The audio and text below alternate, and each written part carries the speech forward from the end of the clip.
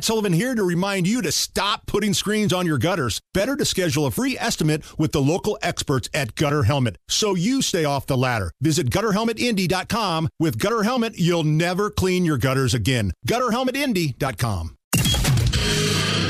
The only way to bag a classy lady is to give her 2 tickets to the gun show. It's Monday Gunday with the gun guy. Just watch out for the guns. They'll get you. Guy Relford. Stop calling your arms guns. Hammer and Nigel show. Licensed firearms instructor, Second Amendment attorney, host of the Gun Guy Show, right here Saturdays on 93 WIBC. Guy Relford, how are you? Man, I'm great, and thanks as always to our sponsor for Monday Gun Day. That's Premier Arms in Brownsburg, with the largest selection of new, used, and historic firearms in the Midwest, and PA Jewelers located right in the store.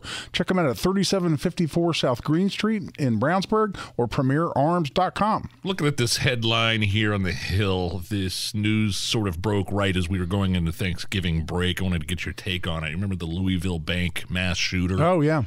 Had ties to Indiana. That's right, yeah. He killed 5 people, and police are now saying the reason he went and did what he did was to, quote, to make an impact to highlight gun laws.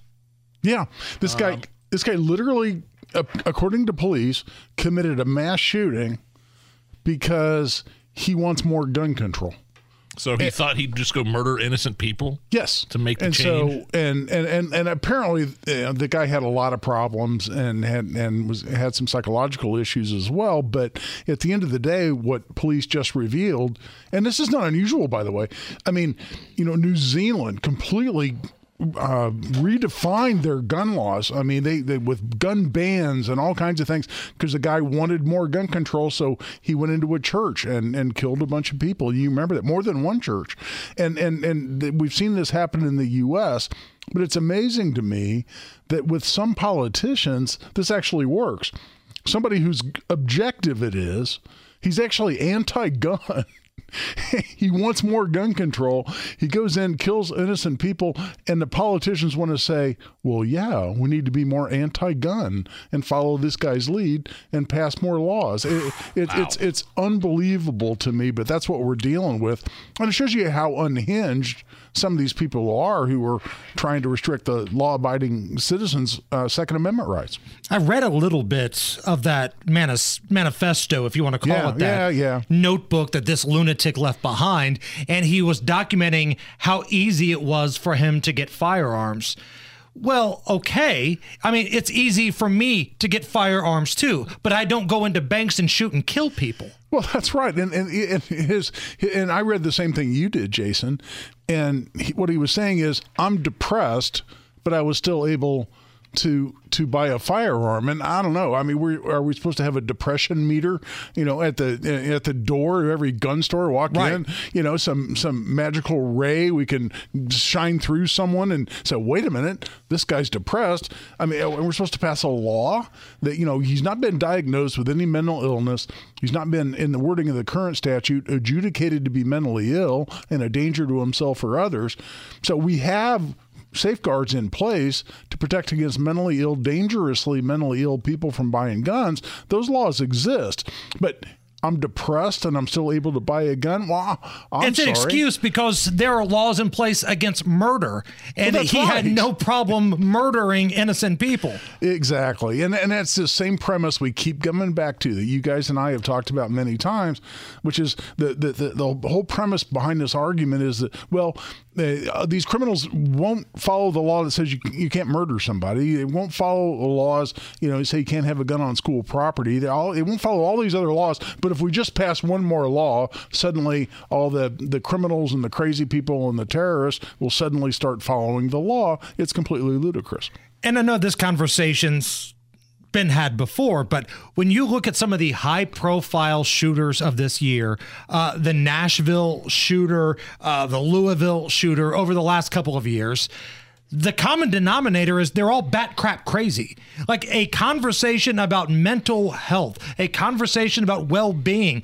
Is it okay if you open up, I don't know what the proper term would be, but insane asylums again? Because it seems like there's a need for them, Guy. Well, that's right. And there's some other commonality there, too, which is, by the way, how many of them you think are conservative Republicans? Oh, that'd be a big zero. It's none. It's zero. Yeah, the Nashville mass shooter was indoctrinated. I mean, that's straight out of the DEI playbook. The rich, evil white oppressors is what that. And also, what kind of medication was the Nashville shooter taking? Right. In transforming from a woman to a man or something like that. Hormone blockers, puberty blockers, stuff like that. I want to know what kind of role those types of meds play in some of these shootings. And that's another commonality too, Nigel. You nailed it, which is so many of these folks are on medication, and a lot of different medications. And if it's one thing I've learned over a lot of years, not from personal experience, but from a lot of people around me, is that we start mixing these medications, especially these psychotropic drugs. They're trying to, control people's mentality. You don't really know what you're going to get at the end of the day. And we've seen the consequences. I mean, you name it. Boulder, Colorado was a horrible example, and there's many more. Monday Gunday. We've got Guy Relford in studio with us here on the Hammer and Nigel show. Guy, I want to get your thoughts on this story coming out of L.A. So there was a guy that was at home, defended his home from armed intruders. He had his weapon. He defended his home against bad guys trying to break in. And now he's facing an uphill battle to get his gun permit back in Los Angeles. Yeah, this is amazing. It's getting a lot of news, and the local officials there, by the way, are starting to walk this back rather dramatically. But what this does is it highlights a couple of things. It highlights the problem with these licensing type laws they have in California. They're discretionary. And by the way, the discretionary laws for the most part have been found to be unconstitutional by the Supreme Court. In the Bruin decision, you guys and I have talked about that several times. But these systems where the local government, local law enforcement basically gets to arbitrarily decide who gets a gun license and who doesn't. This guy lawfully defended his home, and this is all on video.